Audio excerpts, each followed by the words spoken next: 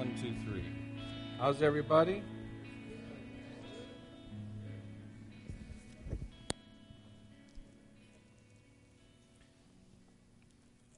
I want everybody to remain in the Spirit, please. That worship time, man, the Holy Spirit was thick here. Did y'all feel the Holy Spirit? And I want to respect that. And I want to prefer that, and I want to honor that. Harold's going to be handing out some handouts for taking notes. But we have already decided that these notes are secondary. The Holy Spirit is primary.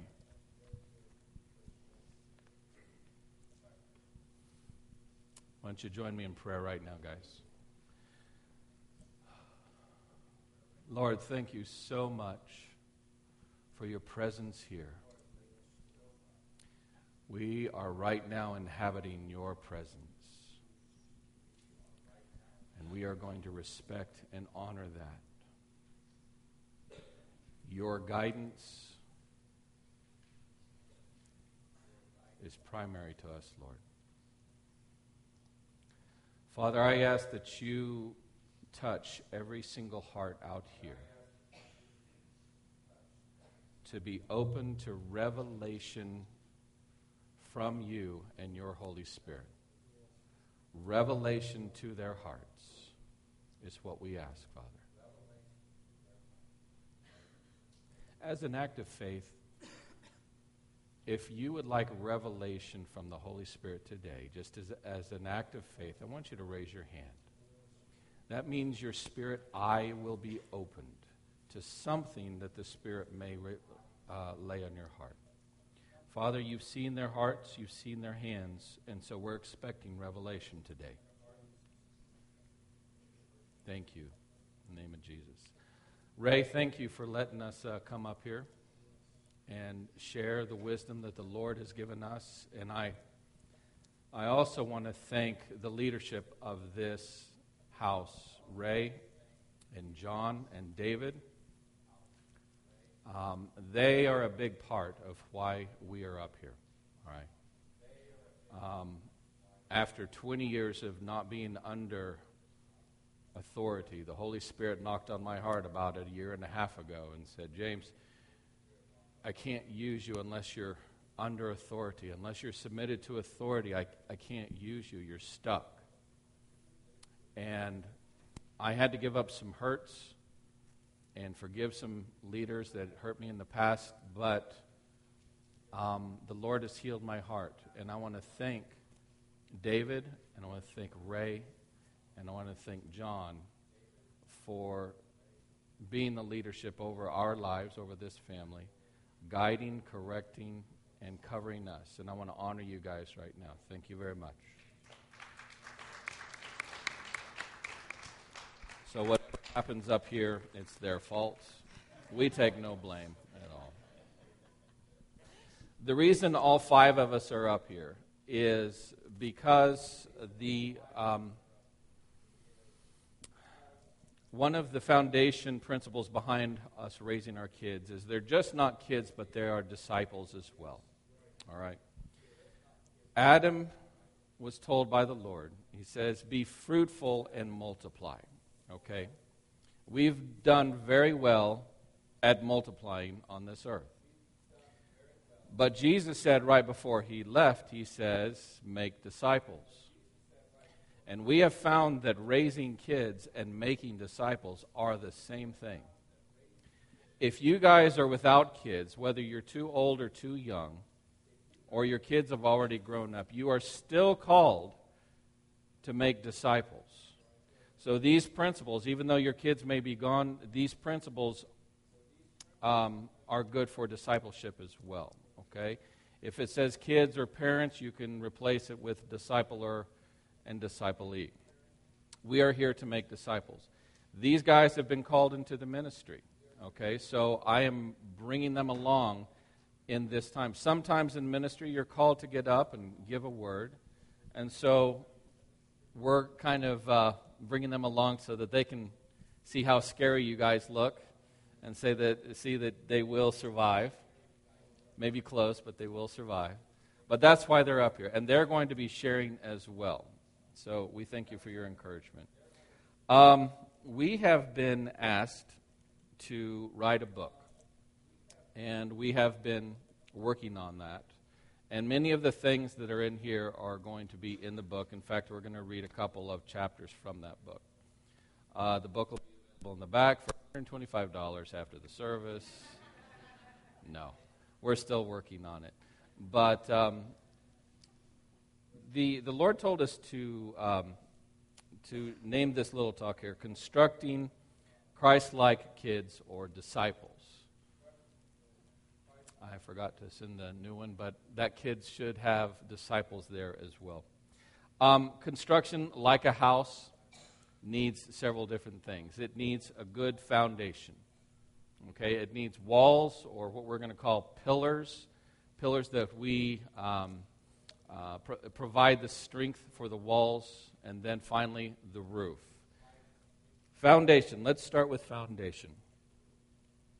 Our foundation in our family is covenant love. God made a covenant with Abraham.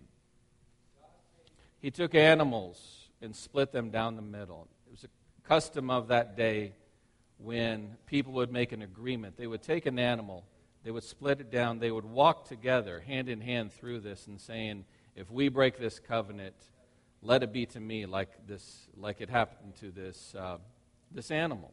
It was a blood covenant, saying, I am in it for the long haul. This is what Claire and I are basing our marriage on, is covenant love, not contract love. Contract love says, if you do something, then I will do something. If you provide me with this, then I will provide you with that. If you're a good kid, then I guess I'll love you. If you make good grades, then I will give you love. But the foundation for this family is covenant love, which means I'm going to do it all. Even if you fail completely, I am still going to be there. As a parent, this must be your foundation. The kids must know that even if they fail, and they will fail, and you will fail, the covenant love means I will never leave. I am always there. Okay? Till death, I'm going to be your parent, or I'm going to be your disciple. If you don't have this love in your heart, if you think I must do something in order to be accepted by God, or I must have to go through this education in order to be a discipler, if you haven't realized that covenant love, I am inviting you right now just to simply ask, by an act of your faith, Lord, give me and show me your covenant love, so that I may love my spouse with your covenant love. I may love my kids with your covenant love, and I may love those that I am discipling with your covenant love. When I was growing up, my parents, neither one of them really had a good example of parents themselves. My mom was orphaned at age 8. My dad had an abusive dad who died when he was in the 8th grade. They didn't have examples of what parent love looked like.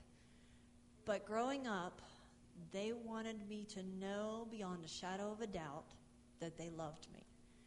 And so one of the phrases that my mom used was, we will love you always and forever, no matter what. And I heard that so many times when I was growing up. I will love you always and forever, no matter what you do. And that created for me an environment of safety. I knew that no matter what I did, they would be there and they would love me. And that was never going to change. 1 John 4:19 says, we love because he first loved us. If anyone says, I love God, yet he hates his brother, he is a liar. Anyone who does not love his brother, whom has seen God, cannot love God, whom he has not seen, and has given us this command. Whoever loves God must also love his brother. Ouch. For a lot of us, that one really hurts, because I think when that verse is read, we automatically think of somebody that we don't like or someone that just really gets on our nerves. And does God really want me to love even them? See, I think that we really need to change our perspective and start seeing people the way that God sees them and not seeing them the way we see them. Because we look at their actions. We look at the things that they do. Oh, they do this because this annoys me. And we don't see them how God sees them, as a perfect child. And I just want to pray for you guys right now that we would just be able to change our minds. Yes, right now in the name of Jesus, that we would just be able to change our minds, that we would start seeing people perfect and holy, that you call everyone that we see as friend. You call them friends, so we need to call them friend too, and that we would just be able to see them not based off our actions, because you don't love us based off our actions, so why would we not love them based off their actions? Yes. In Matthew 22:37 through 40, Jesus talks about the greatest commandment. He says, "Love the Lord your God with all your heart, with all your soul, with all your mind. This is the first and greatest commandment. And the second is like it. Love your neighbor as yourself." If Jesus says these are the most important, then we probably shouldn't overlook them as often as we do. They should probably be like our main focus. This kind of goes along with the first one that Jessica just read. If you can't love how God loves, or if you don't know God, then you don't know love, and you don't know how to love your neighbor as yourself. So the first one's really necessary for the second one.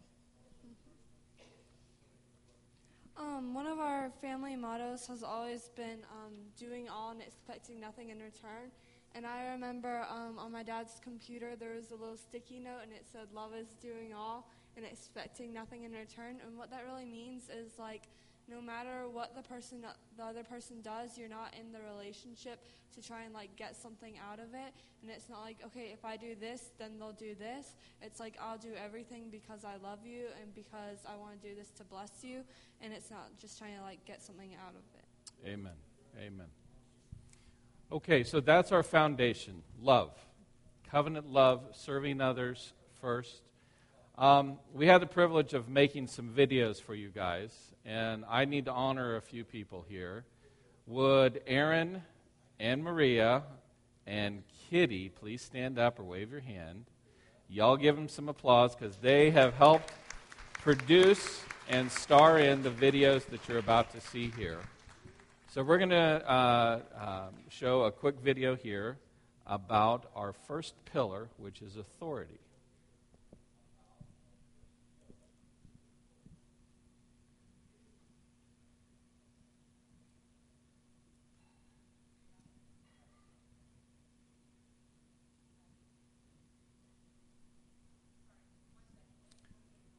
Technical difficulties. We love you, but it is conditional. We had a lot of fun making these videos. Went over to the Galligan's house, and they helped star in it too. And notice they're around 25 or so years old.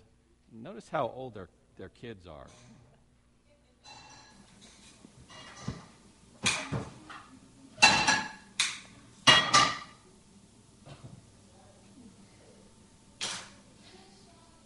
Sense that? I do. Sensing something really strong in my spirit here. I think it's her daughter. I'm feeling that.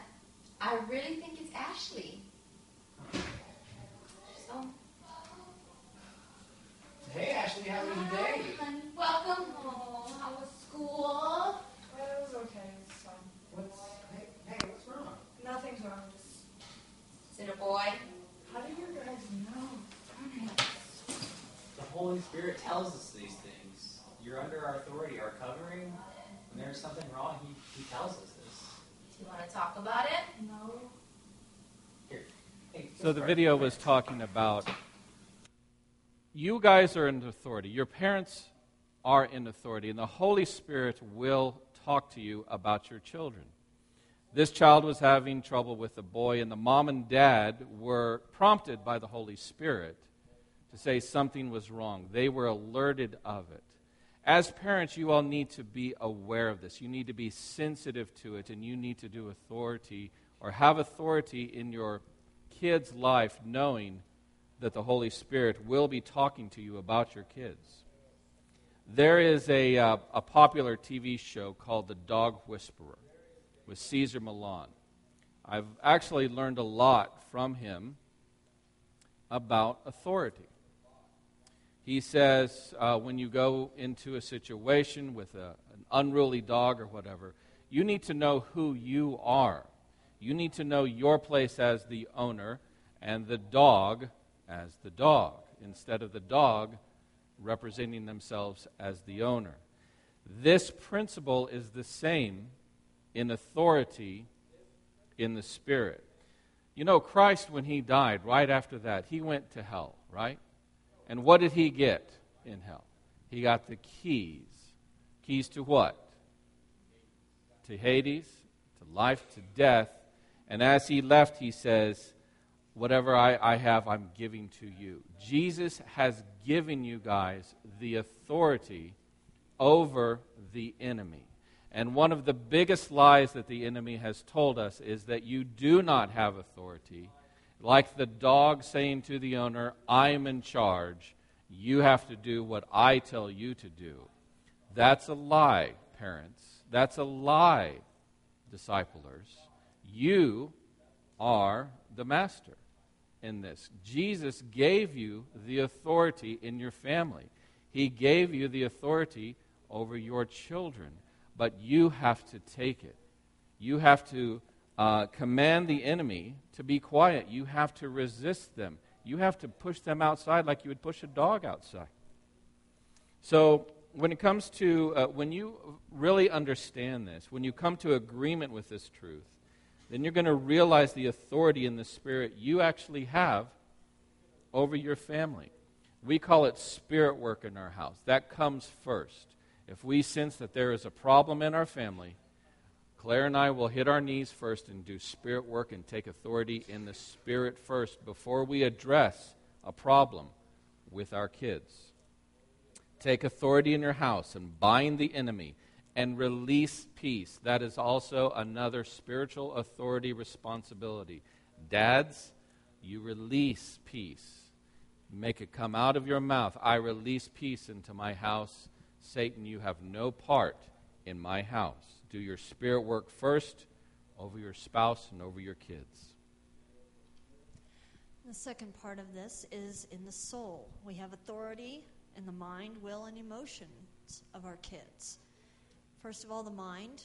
What do you allow your kids to put into their minds? We talk a lot about TV and what's on TV. For a while, we had no TV at all. When we did reintroduce it, we were very careful on what our kids watched. And even shows that we had approved on a regular basis, this show's okay for you to watch, every once in a while we'd be passing through the room and go, wait a minute, I know this is a show we approved, but what's this episode about? Should you be allowing that into your mind? Because even shows that are generally okay might have an episode here or there that you don't want your kids having put those thoughts in their minds.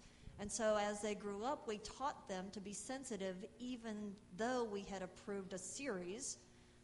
Is every episode okay? And if it turns out the Spirit's saying, you know, this really isn't something that's okay today, turn it off. As you're growing up, you need to be responsible for that. And so that's part of discipleship, pointing it out and teaching them. You need to listen to the Spirit. Yes. And just because it was okay last episode doesn't mean it's okay this episode. Yes. And so that is part of discipling. Also, molding their will to be submitted to the Holy Spirit. Not just praying together, but yielding to the Holy Spirit. So when we hear the Holy Spirit say, go help someone, well, that takes time, that takes effort, it might take your resources, but you need to make a choice to follow what the Spirit is saying. And sometimes we don't want to. Yes. We don't want to go help that person over there. Yes. They were mean to us yesterday, or whatever it is. And so part of the will is take authority over the will and make the choice to follow through on what the Holy Spirit has told you. And then also our emotions. From the time the kids were very little and were beginning to talk, we taught them that they are in charge of their emotions, and certain expressions of emotions were not okay. That's right. From the time they could talk, screaming was not an okay way to express anger. Now, they could say, I'm angry, or that makes me mad. Mm-hmm. And you have to teach them to use those words and express their emotions correctly. Yes. Gain control over those emotions. We all have emotions. It's normal. But there is a certain way, and we are able to control how we express those emotions. And as parents, you have to teach them the right words.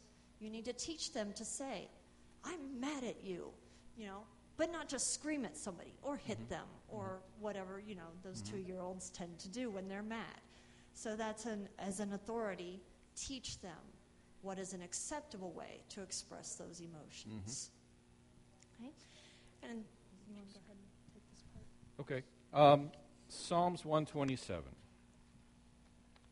said, blessed is the man who has his quiver full of arrows. How many know that an archer that has a quiver full of arrows and he doesn't shoot the arrow is a pretty lame archer? All right? We have arrows for a reason. All right? Parents, you are the archer. Kids, you are the arrows. All right? As parents, we've got a limited amount of time to train our arrow, to aim our arrow. And we're going to be talking about this a little bit later in the talk here. But Jessica, do you have those invitations? Jonathan, would you and Jessica get those invitations and hand them out? In about 3 weeks, Pastor Ray said that we could use Walker Hall, and we are going to have a graduation/launching party for Jessica. All right? Jessica is going to be going to Bethel in the fall, and we are inviting all of you to this launching party. Now, let me explain a little bit about what the launching party is. All right? I would love all of you to be there because you all are part of her family. You all have had a part of preparing her to go out. There's 3 ways we're going to launch her. We're going to launch her in the spirit, the soul, and the body. We would like you guys to pronounce a blessing over her and to rebuke the enemy over her, to encourage her in the spirit. In the soul, a kind word. We gave you a little area down there at the bottom to maybe write a note of encouragement or maybe even something that she may need once she's leaving the house and going off to college, something that you wish you knew before you went off to college. And then the body, she loves encouraging words. That's one of the ways she receives her love. Maybe a pat on the back. If you want a small gift, that's fine, but it's not requested. But in 3 weeks, right after church in Walker Hall, we would like to invite you to Jessica's launching. Okay? Okay. Ray, when they get quiet, it's a little scary, isn't it? All right. We're back on the pillar of authority. And remember, it is founded on love. If I have authority and I'm not in love, if I'm doing this for my own purpose, it's not going to be effective. Last part is body. Okay? The authority of the body. And that's where the parent needs to be there. I'd like to read a chapter out of our book here concerning authority and the body. When Claire and I were a young married couple, we made a decision that one of us would be at home with the kids until they were at least 5 years old. It was important for one of us to be there. This was a costly decision, and the cost came in several different forms. Even though it was costly, it was worth the pain. The cost to us was financial because one of us was staying home and not working. There was a cost of loneliness because one of us stayed home with the kids all day while the other one went to work. Some of you moms who stay home with your kids, you know about that loneliness. However, this sacrifice of love was like putting a foundation down for a new building. Without this foundation, our kids' self-esteem would have nothing to stand on. I remember one time when Claire was working and I was staying home with the kids, I was reminiscing about the good old days, the days of being single and carefree, going to and fro wherever I desired. I longed for those days of freedom, but it was time to lay them down, and this is also a cost. Being there for your kids is, in fact, laying the groundwork for future glory. Now, when I say glory, I'm not saying that you're going to rob God of His glory, but rather there is a certain glory and satisfaction when people come up to you and compliment you on your kids. As you nod your head in agreement that they are good kids, you know that there was a price that you had to pay, and that price is love and laying down the rights of your time and your desires to serve your children without any immediate thanks or recognition. It is true that Claire and I missed out on a lot of things our peers had. Mostly they were just material things. But as I look at my 3 kids right now, I can say without reservation that the price of love was worth the sacrifice. All right, we're going to go on to our next pillar. And that pillar is expectations. And I believe we have a video on expectations. The audio may be a little hard to hear because Maria's getting a phone call.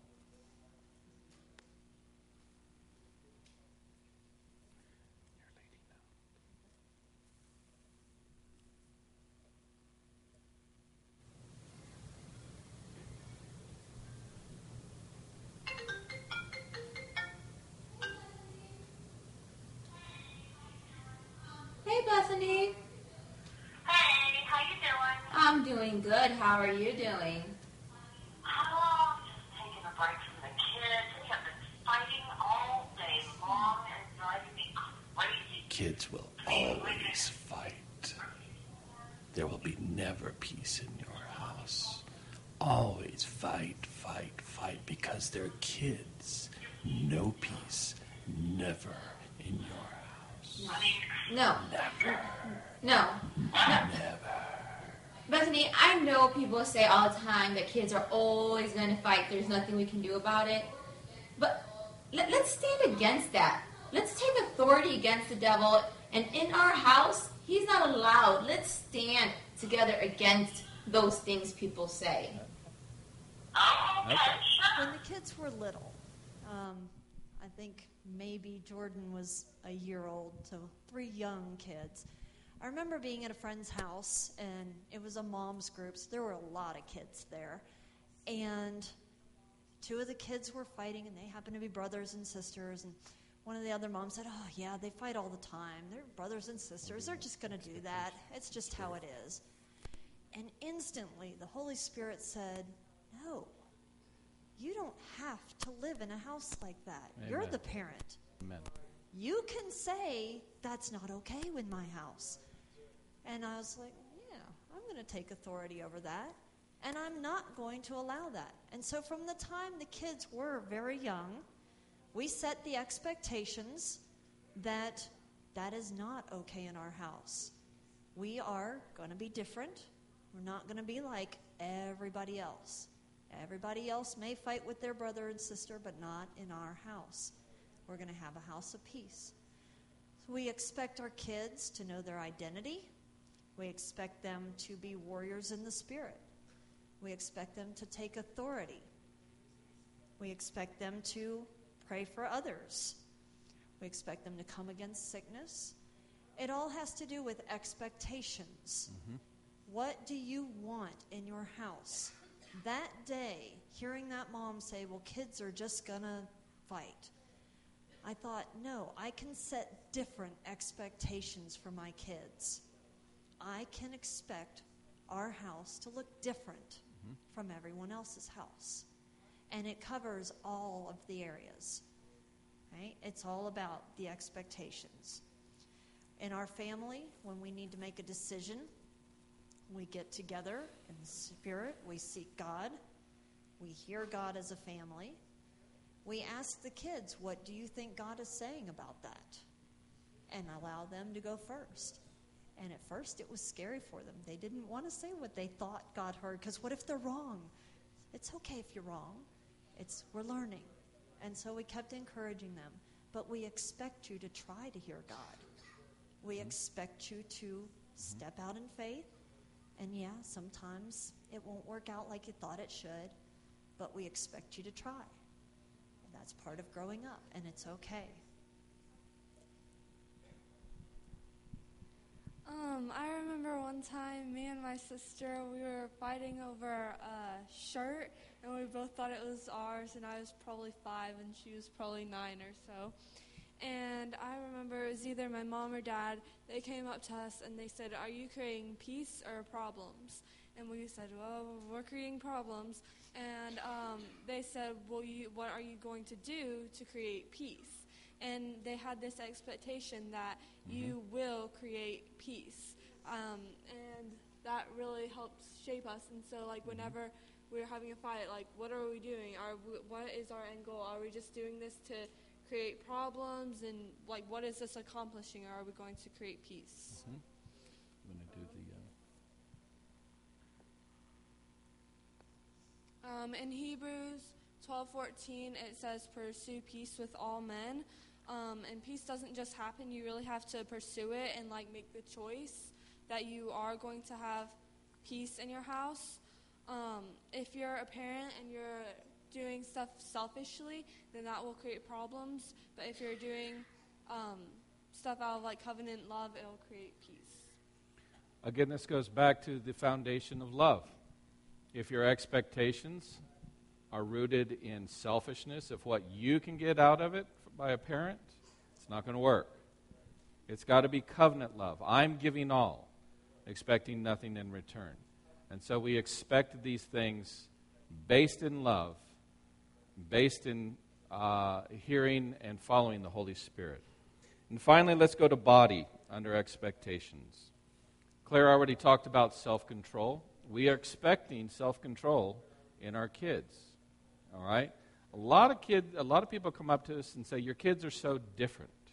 All right? It's because we put these expectations on them to say, you will be different in public. You will control yourself in public. And Claire, like I already talked about the screaming kid, we're not going to allow that.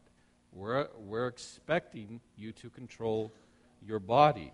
Also, to dress yourself like you represent Jesus. Based in love, we are expecting them to dress modestly. We're expecting them to dress to represent the Lord and not to bring any kind of attention or shame on themselves or the family. We also expect them to save themselves for their spouse. We pray regularly for their spouses. We've done it since they were young. We're doing our spirit work right now for whoever they're going to marry, okay? We're expecting them to not go out and just say, well, all the rest of the kids are having sex and doing all this stuff and sexting. It's like, okay, they're going to do that, and we will love them anyway, but we are expecting them to say, no, I am saving myself for my marriage day. Amen? Amen. Jordan already talked about them having a fight. I got another story about them fighting. Sorry, girls. They were both being ugly to each other like some kids do. And they were saying some ugly things like, you're this and you're negative that and whatever. I stopped them and I said, all right, I want to hear 3 things that you like about your sister. 3 things you like about your brother. And it took a minute to change gears from the negative to the positive. But the 3 things that they started saying turned into 4 and 5 and 6 and 10.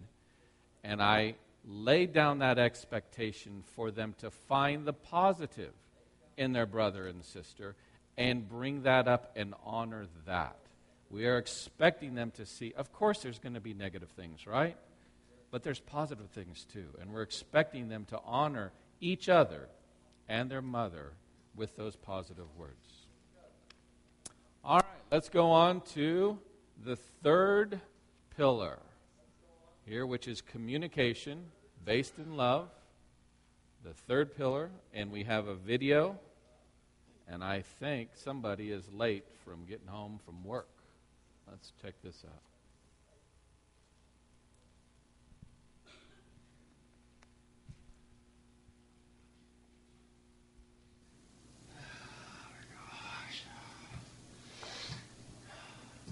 This is not adding up. I know I built that. He's late again. Man, that kid's late again. He doesn't respect you. That kid does not respect me. This is your house. This is my You're house. the boss. You're in control. I'm in control. He's a rebel. That kid is a rebel. Show him who's boss. I'm gonna show him his boss. Bust his butt. I'm gonna bust his butt.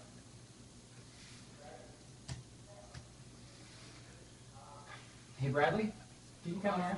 Yes, sir. Hey, I want to talk to you. Do you know what time it is right now?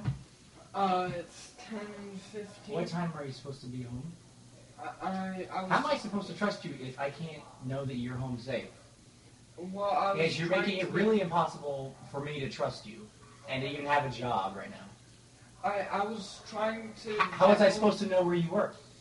I was out. You know, I'm tired of your excuses. This just shows that you really don't respect my authority. Dad, just listen to me. Okay. What? I was late getting home because one of my coworkers had a flat tire. Why didn't you call me? I'm sorry. I should have called you. I was just in a rush and I have a lot of things on my mind. Do you forgive me? Yeah, I forgive you. Yeah, I forgive you. I'm sorry. I didn't respond. I didn't communicate right just now. I was also in the wrong. Will you forgive me? Forgive me. No. Okay. Thanks a lot, buddy. Okay. And now you go to bed. So Bradley was late, Dad was upset, and they had a conversation like many of us have had with their kids when you're frustrated and angry. And just for clarity, that voice in the background is supposed to represent like a demon that's talking to you and guiding you down the wrong path. And that's where you have to take your authority and say, shut up, devil. I'm not going to act in that kind of selfishness. So when you hear that demon in the background that kind of sounds like somebody on stage, it's not me, it's the devil. So when you communicate in the Spirit, sometimes we tend to jump in, like on the video, and not let other people get a word in edgewise. But it's important that the world might say, think before you speak, but we would say, ask the Spirit before you speak. What's going on? How does my child need to be dealt with in this manner? Sometimes there's a good excuse. You know, a flat tire happened, and he stayed to help. But in the video, we didn't stop to ask what happened. So you need to ask the Spirit, how should I handle each situation? If you're in the Spirit, you won't be angry, you won't be selfish, you won't be prideful or rude or impatient. In the Spirit, there's only love, and that works very well. It takes discipline to close your mouth and turn on your spirit, especially when you're tired. It is a choice. Sometimes you might need to say, I need to have a moment, just come back in 5 minutes. We've done that with our kids a lot. I can't talk to you right now because I'm too upset and I won't talk to you correctly. So come back in 5 minutes and then we'll discuss this the correct way. So you need to choose to love by being in the Spirit first before you open your mouth. And if you need to step back and take a moment to get in the Spirit and get out of the flesh, then that's okay. They'll understand and they'll appreciate it too. All right, under communication in soul, we have found out that kids will hear you differently, or you need to communicate to them differently. If you are saying, you're going to talk to each kid the same way or listen to them the same way, that's not really love. You need to know how they hear you and how they need to talk to you. All right? Usually when Jonathan needs to talk to me, he'll come in and get really close to me. Hey, Dad, you're the best. And can I go over and hang out at Nathan's or something like that? Right, Nathan? All right. Where the other kids, they're different. Okay. So you need to find out, you need to listen, and you need to know how each individual child communicates to you. Then give them the grace to communicate to you in that way, and that means time. Sometimes they're forming their thoughts. Sometimes they're not sure exactly what to say. You, as the parent, have the power and the grace to say, just take your time. What do you need to say? Do you need to write it down? Do you need to think about it a little bit? Just because you're in a hurry in communication, that doesn't mean you need to force them into something that they're not ready to say. Jordan, when she needs to come and talk to me about something, this one time I had hurt her feelings. I had talked roughly and abruptly to her, and she was very quiet, came into the room, head down, and I knew I was in trouble. She had a little tear in her eye, and I had hurt her. And so even though I was busy with work, or maybe I was irritated with something, I had to shut that down. And I had to ask Jordan, what's wrong? Can you please tell me how I've hurt you? It took a minute, but she got it out, that this is how you hurt me, Dad. You spoke this way, and I think, it wasn't fair or out of line or whatever. And I had to apologize to her, just like the video. So each kid is different, and you need to know how they communicate through their soul. I'm going to be talking about the body and how you communicate through words. Words are powerful, and not to give idle threats to your children, because then they'll not take you seriously and to always follow through on your words. Think before you communicate consequences for disobedience. And don't let anything come out of your mouth that you are not willing to follow through on. I just want to give you guys a picture. Remember when God created the earth? He didn't just say, okay, let's put this here and put this here. He used words.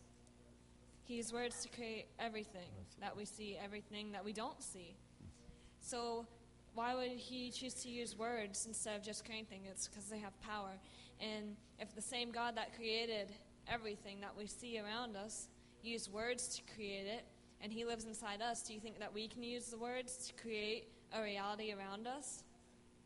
That we can not speak down to our kids and say, oh, they did something stupid, or they did something dumb, and so you tell them, oh, you're stupid, or oh, you're dumb. You don't say that, because we want to create in them not only who they are, but who we want them to be. Amen. And speak Christ in them. We speak the things that we see in Christ. We say, I see, this is who you are. Not what the world says, not what your friends say. This is who you are. And we speak that to them, and we communicate who they are, and then they can grow up and grow in that reality and that identity of who they are in Christ. And even if you want them to be something, but you don't see that in them, you can speak that into them and say, this is who you are. Amen. And so with communication, I have a story that kind of emphasizes, we say if it's not repeated, it's not received. When the kids were really little and we were training them to listen and to obey, and I had to make sure that they actually heard me first. And because that's the biggest part of communication, is to be heard and to have participation on the other end. And so if the kids were playing and I needed for them to come and do something, I would say, look at me. I'd wait until they looked at me, and then I would communicate what I needed. And sometimes they didn't want to look at me because they were really busy with what they were doing. And so I would go over and gently take their face and point it towards me and away from the toy or the book or whatever they were doing, and make them look at me, and then I would give the directions to make sure that they understood what they were supposed to do. And I knew that they understood this principle when Jessica was about 3.5 or so. I was over at somebody's house. We were at a church meeting or something, and I was talking with someone, and Jessica wanted my attention. And she was tapping me on the arm, and I gave her the little, hold on a second finger, and she didn't really like that very much. So she very gently reached over and took my face in her little hands and pointed it towards her so that I would receive her communication. So she knew that it was important for someone to look at you in order to get communication. And so even as teenagers, we've had to kind of come back to that sometimes. I need you to look at me so that I can communicate with you. All right. Let's move on to the fourth pillar, which is modeling behavior. Modeling behavior. And I think we have a video for that.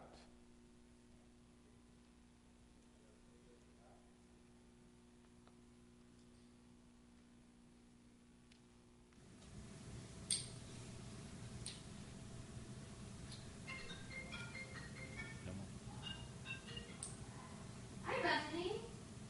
Oh yeah, of course I'll pray with you. Which ankle? The right one? Okay. Lord, we just pray healing over Bethany's right ankle. In Jesus' name, amen. Okay. All right, well, call me when you're done. Bye.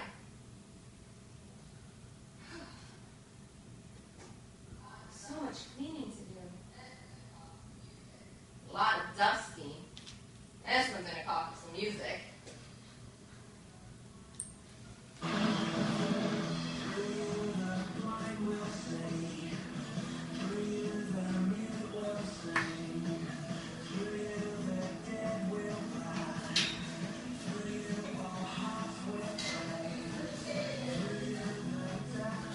Silly goose! Okay. We had a lot of fun shooting that. The kids will model your behavior. In this video, the child was listening to what the mom was saying, praying while the mom was praying, cleaning when the mom needed to clean, and then when the mom was dancing, Kitty danced as well. She's a pretty good dancer, right, Kitty? Good job. It looks like we have a little technical difficulty in the rest of the PowerPoint slides. But they can do it up there? Okay, so they'll follow along. All right, good deal. Cherie, you guys rock. By the way, guys in the booth, thank you very much for all your hard work. I used to be a guy in the booth, and the only time you got somebody to come up to you is when they're complaining that it was either too loud or too soft or too something or change the music. That's the one I couldn't figure out. I don't like this song. It's like, okay, go talk to the guy on stage. But can you guys kind of, as you're going out, give them a high five, pat on the back, because they work really hard. They come in early, stay late, and we appreciate you guys. Thank you. Modeling behavior starts in the Spirit. It is important that you share your Spirit victories, share your testimonies, and also share your defeats and how you overcame them. The story that many of you heard already of when I was on the mission field, needed transportation, and the Lord challenged me to stretch my faith to believe for a four-wheel drive vehicle that I had no money for at all. As a missionary, I had $400 a month coming in, and the Lord said, I want you to have something bigger than you could afford. You can't afford very much on $400 anyway. So he challenged me he said, James, what do you want? And what he was doing is he was breaking off this poverty mentality, or what I call a missionary mentality. If I'm serving the Lord, then I must suffer, and I must eat leftovers, and I'm going to eat the food that people don't want, and wear secondhand clothes and all this stuff. That's not our position in Christ, is it? It's not our position in Christ. It's a poverty mentality that God wanted to break off of me. So he asked me, he says, what do you want? And I'm like, well, I just want to beat up old Chevy pickup truck. It's got about 150,000 miles on it. It's like, no. What do you really want? And it challenged me to come up with this list. Finally, after several attempts, I came up with, I wanted a four-wheel drive. I wanted low mileage. What was the other thing? I wanted either a red, a black, a gray, or a white one. One of the four. And there was one other. Four-wheel drive, low mileage, and something else. I prayed it very, very specifically. By the way, at this time I was based out of Hawaii, and we were serving the Pacific, Fiji, the Philippines, and everything. Not a lot of cars out there on the big island of Hawaii. We searched for 6 months, and I couldn't find, but I was still believing for those four things. Well, the Lord had me go by this Toyota dealership, and I asked, hey, do you have any new vehicles in? He says, well, we just got one in. It was just handed in by an old couple that didn't like four-wheel drive vehicles. So, well, let me take a look at it. Oh, the other one was automatic, which is kind of hard to find as four-wheel drive automatic. And sure enough, it was a Toyota 4Runner. It was four-wheel drive and automatic. It had 1,250 miles on it. I got it for like 3/4 of the price. And guess what color it was? It was red with black, gray, and white stripes. All four colors. Now, that was a victory and a story that my kids have heard many times. But what I'm trying to do is I'm trying to impart or seed faith into them. It is important that you tell your victories and even defeats as a child. Claire already talked about this, involving them in your prayer life. Guys, when we pray as a family. Why? Because I want them to come along and learn from us. Like Claire said, even though they make mistakes in hearing the Lord, this is the place to make mistakes. As you're discipling someone, as you're praying with somebody, pray with them. Hey, let's hear the Lord together. I don't know how to hear the Lord. Well, let's practice, okay? Let's practice and let's learn and develop them. You model what you want them to turn out to be. Believe it or not, your kids are like a reflection of you. That's why whenever me and my sisters are doing good stuff, serving people, people come up to my parents and they're like, wow, you have such amazing kids. They don't come up to us and say, man, you guys are just the best. They come up to my parents because they know that my parents put in a lot of effort and that my parents are responsible for how we were raised. And you need to act, you need to model how you want your kids to act, how you want your disciples to act, because they'll be looking to you for the best example that they can have. You also need to have balance. You can't be serious all the time or silly all the time. You have to have balance with how you behave. My mom and dad know very well about this. They're really silly a lot of times, but they're also really good at being serious when we need to be serious. A lot of times when we come home from church or just a long day out of the house, our dogs really miss us, and they really want our attention, and as a whole family we start just like howling along with the dogs, and they'll howl back at us and get all riled up and everything, and that's just a time for us to be silly and enjoy being a family and being silly with the dogs and everything. And it's really important to remember that children will model the same behavior that you display because you're their main example of how to act. All right. And then in modeling behavior in the body or actions, when the kids were younger, especially, we kind of made a game out of serving others. Church that we went to when they were little often had a luncheon after church, and they had these big trash cans on wheels. And we made it a great game for the kids to take the trash cans around and collect the trash from people when they were finished eating.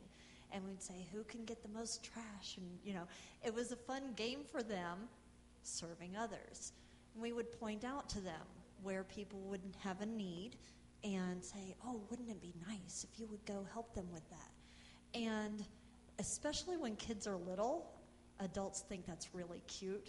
And they say, oh, that's so sweet. And they get huge reinforcement for doing that. That's so nice of you. Oh. And kids eat that up, and it reinforces it. And it trains them to do that on a regular basis. And then they start looking on their own. And they say, how can I help somebody? And it becomes a habit to look around them and see what they can do to help someone. All right, the fifth and final pillar is discipline.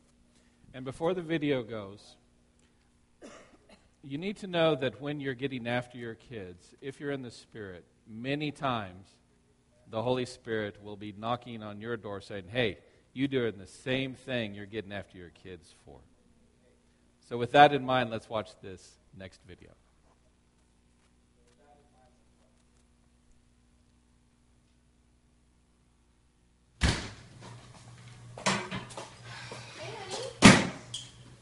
You're not going to believe what just happened. What happened? I got a speeding ticket. Where'd you get it? Down by the muffin shop. Which muffin shop? The muffin shop? The muffin shop on Drury Lane. Oh, were you speeding? Yes, a little. You know what we tell the kids about authority? Yeah. And remember what we tell them about choosing our attitudes? I can choose my attitude, yes. And I choose to have a better attitude.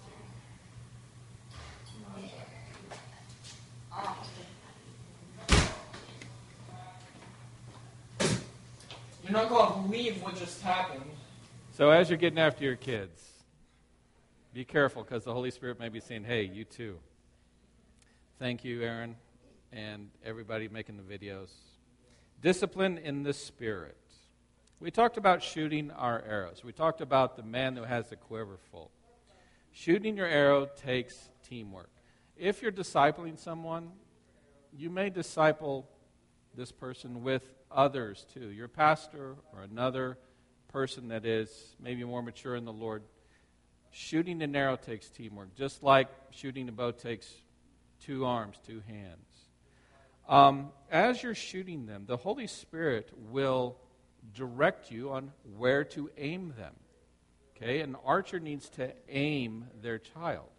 A discipler needs to aim their disciple. Okay, this takes pressure and it takes a discipline. Discipline to say we're going towards what the Lord says for us to do. It also takes this persistent covenant love. That is the strength of the bow. Parents, you've got to stay consistent. All right? That is the strength of the bow. You put your arrows on that consistent strength. You need the flexibility like the string of a bow. Flexible to raise them like they need to be raised, not like any book says, not like I raised my other kids this way or my dad raised me this way, my mom raised me this way. Be flexible to the Holy Spirit to raise them like they need to be raised. And then at the end, you've got to let them go. An archer that's just got this arrow on the bow and never lets it go is a worthless archer. God has given us these children to prepare to be sent, to let go, to be launched into the world. Just like God told Adam, be fruitful and multiply, you need to send them out so that they can multiply. They can have godly children, and they can do the work of the Lord. We also need to discipline in the soul, our mind, will, and emotions. And we talked a little bit about that before. We must be self-disciplined and choose our attitude. Who is in control of their attitude? Who's in control of your attitude? When you wake up in the morning and you're tired, and you don't want to get out of bed, or you have a headache, you still need to be self-disciplined and choose your attitude and how you're going to approach the day. And we all have those days where we just don't feel like it. But there's a choice to be made as a parent. How are you going to parent even on those days? Right? You can either be recovering from battle and, I'm just going to lay here today and the kids are going to do whatever they want to do. Or we can be victorious and say, I'm going to be a parent today. I'm going to get up and do the hard thing that needs to be done. And sometimes it is a battle. I remember I had 3 kids in 3.5 years. I had days of battling. I got to go be a parent today. I do understand. But either way, you can choose your attitude. Okay, finally, on discipline is body. We have a way of disciplining our child, what we call responsibility age.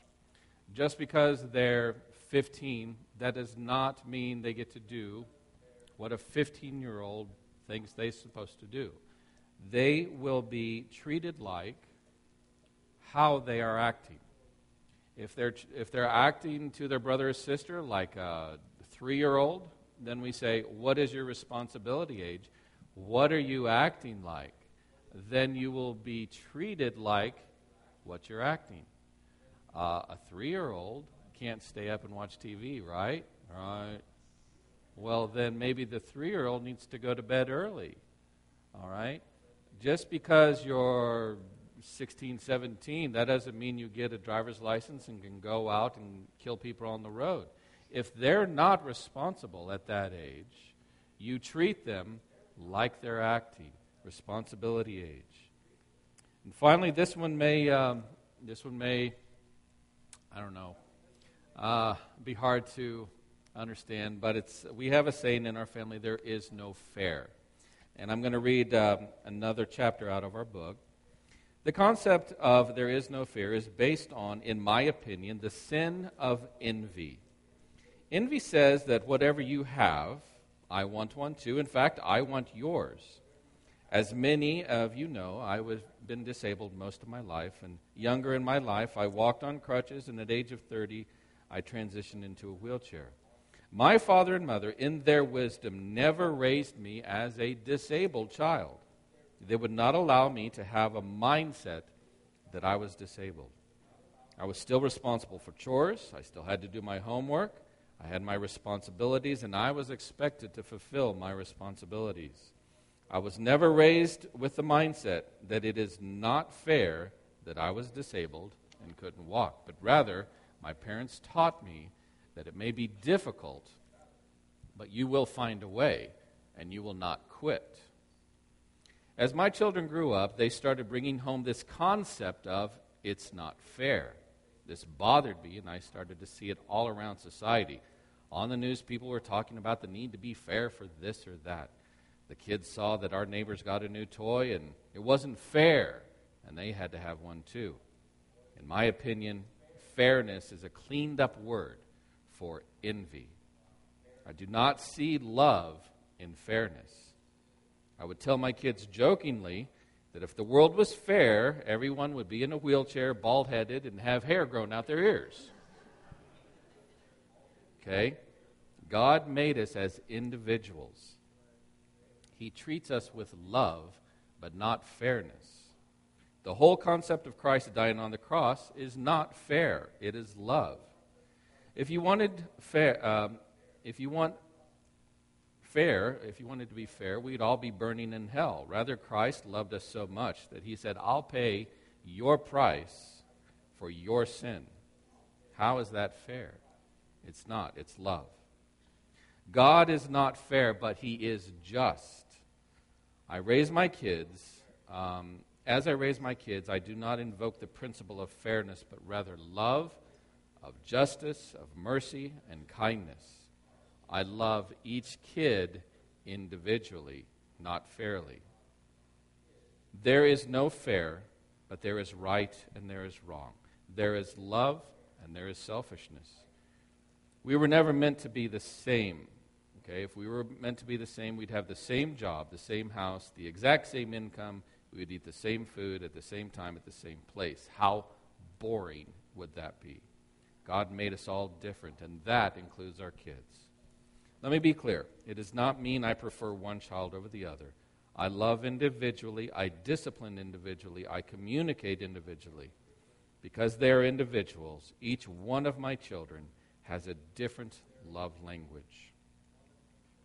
If I were to be fair, I'd only give love one way to each of them equally, and that is not love. That's not love, it's fairness. The same goes with punishment. Each one receives punishment differently. Fairness is easy and lifeless, but love costs us something, but it yields relationships. All right, and the final thing is the roof.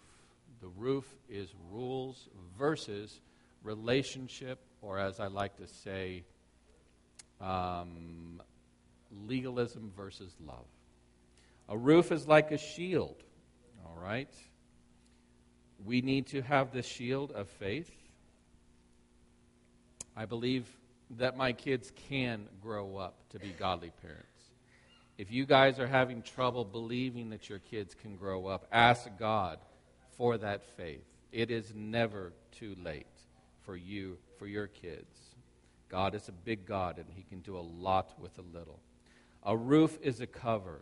It keeps bad weather out. Do not let things in your house that you know is going to destroy your house. Through the internet, through TV, through friends that you allow. Okay? This rules versus relationship. You're going to love them enough to not allow things to come in and damage your house. A roof protects. Take your stand against the enemy. You have the authority, but you have to take it.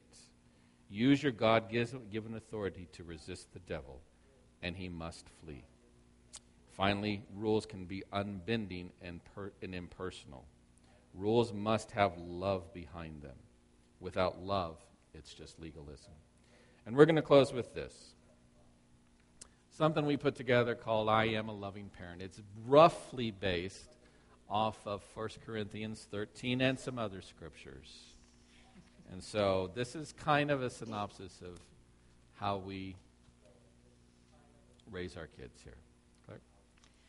I suffer long and am kind. Because I can choose my attitude. I do not envy. Because there is no fair. I do not parade myself. Unless I'm wearing a silly outfit and I'm in a parade with my little girl. I am not puffed up. Unless it's my chest swelling with pride on how my kids are so awesome. I do not behave rudely. I prefer others and think of them first. I do not seek my own. At least until the kids go to bed, then I go for the ice cream I hid in the refrigerator. I am not provoked. Unless it's the enemy provoking, and then I take my authority. I think no evil. Unless I'm on my last nerve and I ask my spouse to take the kids before I follow through on that evil thought. I do not rejoice in iniquity. Because shame has no place in my house. I rejoice in the truth. That is the best place to start growing. I bear all things. By the daily dose of grace I need every day. I believe all things. Even when I need to ask God for the faith to believe. I hope all things. Because it is never too late for God to come through for you. I endure all things. Really? You had to throw that one in there? I put away childish things. Because those childish things are all over the floor and I'm the only one that cleans up this house. I am not a respecter of persons. That's right. I don't care who did it. Everybody's in trouble. I submit to authority. You first, Mom and Dads. I never fail. Because I will never stop trying to be a better parent. Thank you, guys.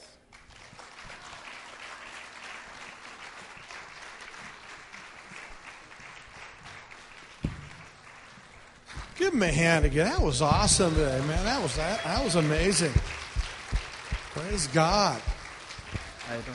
You know, why don't you go ahead and stand to your feet here? And, I just so appreciate just an awesome presentation here. And what is so neat is you see the whole family involved. And you know what? To me, this gives me hope for our family. You know, with all the junk that comes against families and authority and relationship, it's just so good to have these principles. And I'll tell you, it just awesome presentation. We really appreciate that. We really do. What a blessing you guys were. And I also want to just take my hat off to James and Claire. And, you know, I want to just say this about James. You know, in a world where there's so many people that have this sense of entitlement and feeling sorry, James has never been that way. And he's just such a mighty man of God. And I just so appreciate you, James, as a father, as a leader, as an example.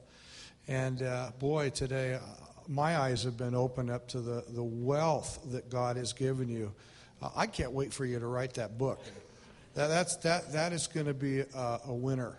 So, boy, I just pray you do get that going on the publishing here. That was amazing. It's just such an amazing thing to have the blessing of the Lord. I can just say this to you too. You are a rich man and a woman. Amen. You are a wealthy, rich man to have your family. And by the way, the same thing applies to all of us here. We walk in God's ways and we serve the Lord. How many of you believe the blessing of the Lord will come upon our lives as well?